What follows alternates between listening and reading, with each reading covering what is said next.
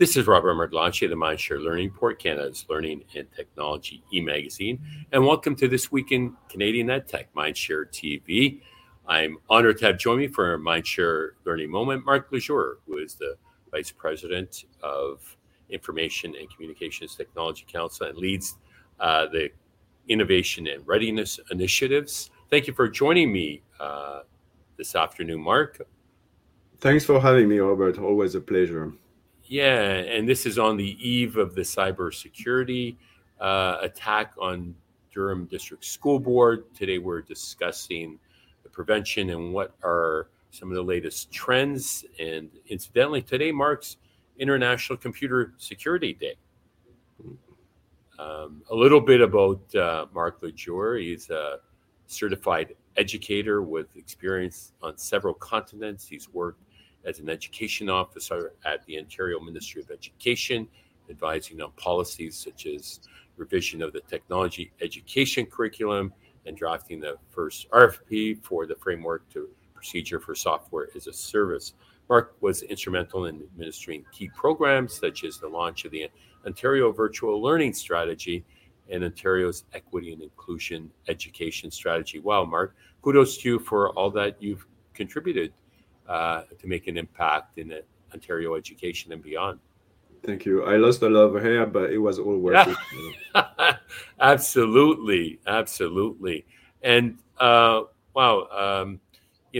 here we are, talking about International Computer Security Day, and it's never been more paramount to be aware and mitigate risks. And education is very vulnerable, it seems, given the wave of attacks. And it's not just Durham, it was Waterloo, it was a French board in Ottawa last year, and most recently in the US, notably LA Unified, one of the largest districts in America.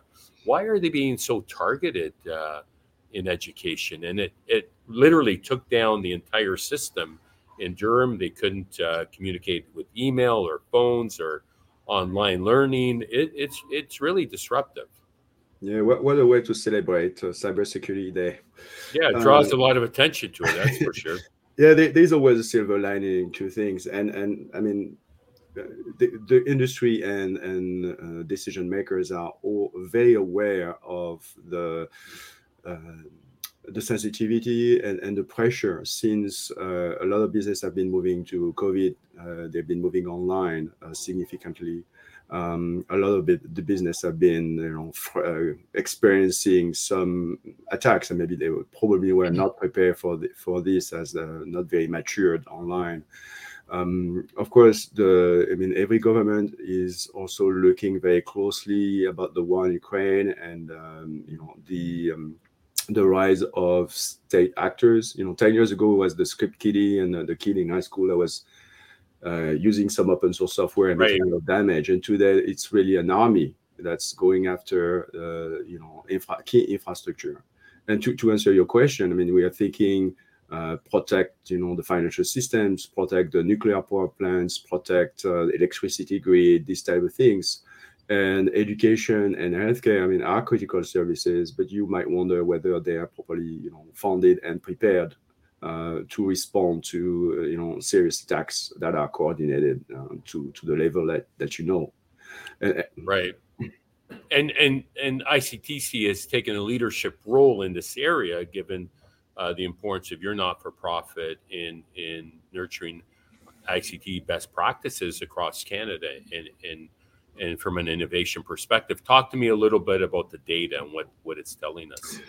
Yeah, and we are very cautious about cybersecurity. Actually, the chair of our board is a cybersecurity expert that's frequently appearing and book author appearing on TV and advising on the matter. So we've been from the get-go very laser focused on that. We know from other studies as well, from ISC squared. That key data that half of the humanity has been hacked so far. The ransom attacks have doubled this year. So ransom attacks are typically what's happening right now at the school board, although they are Obviously, Right. for obvious reasons, they don't want to share too much, but this Sure. is what it looks like.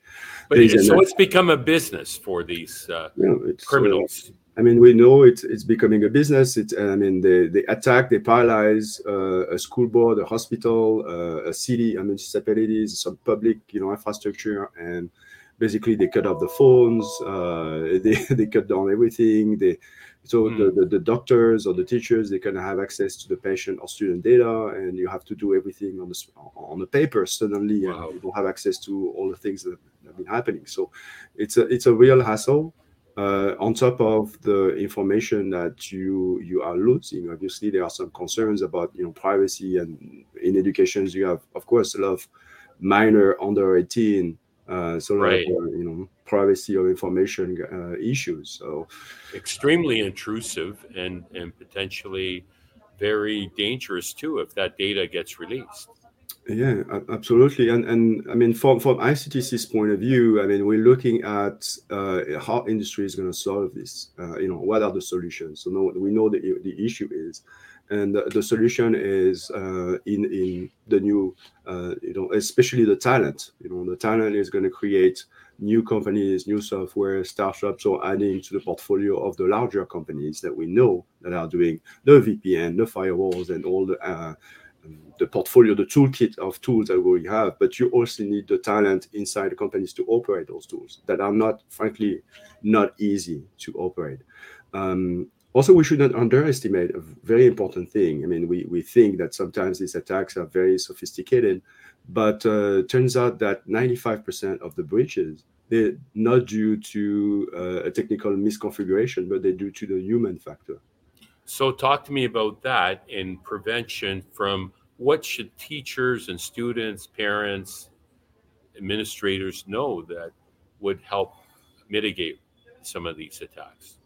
Yeah, so I mean, we're living on the digital world. So as much as we're doing like physical activities, from a young age, and the teachers, I mean, helping the kids, figuring out how to exercise, how to eat properly, how to organize their work, and increasingly also how to interact socially online.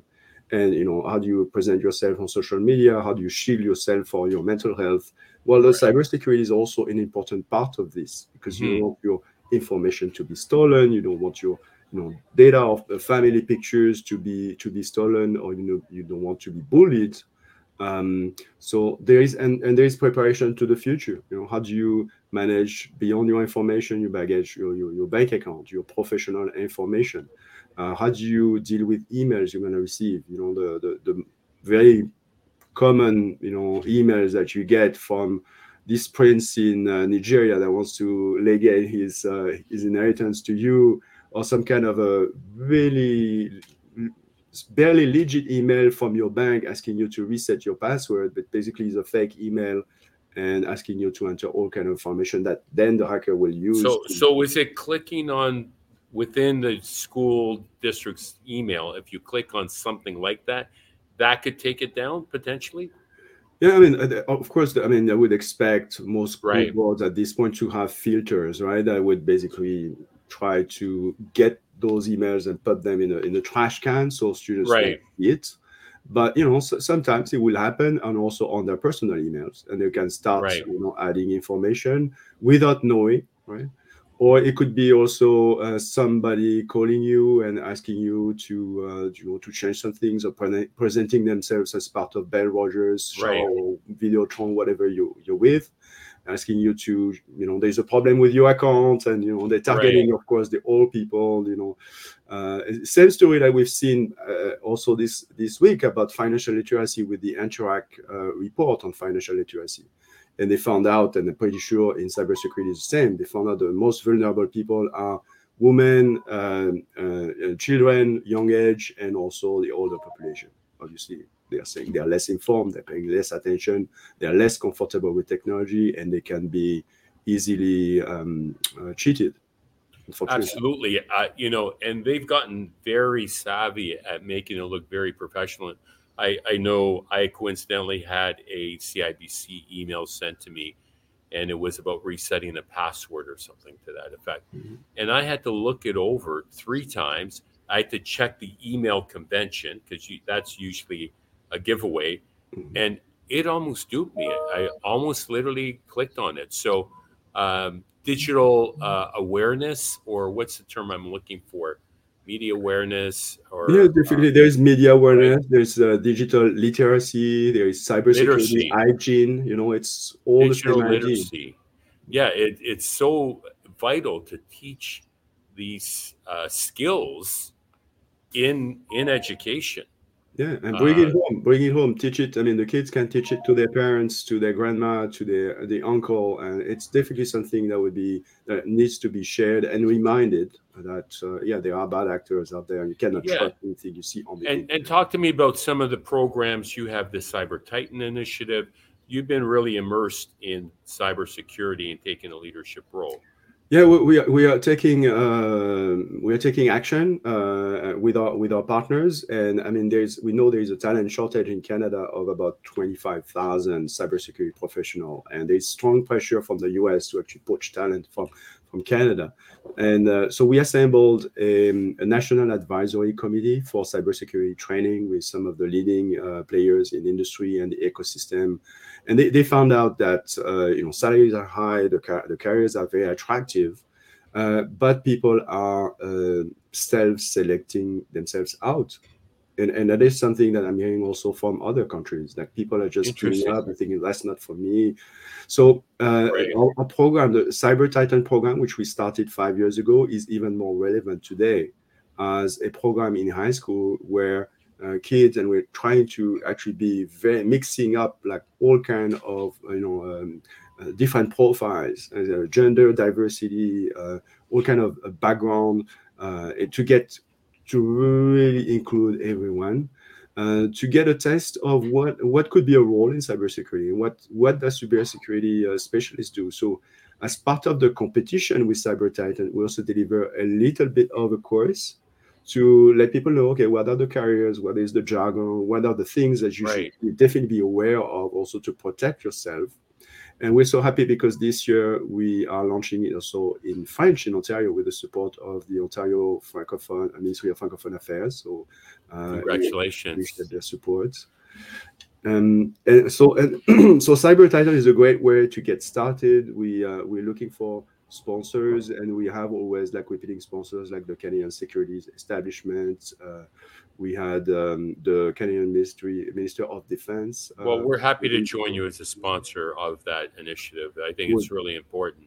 And I was going to comment, one of the areas of growth and focus should be school district, school guidance counselors, career counselors across the country. I wonder how many of them are aware of the demand and opportunity in cybersecurity careers.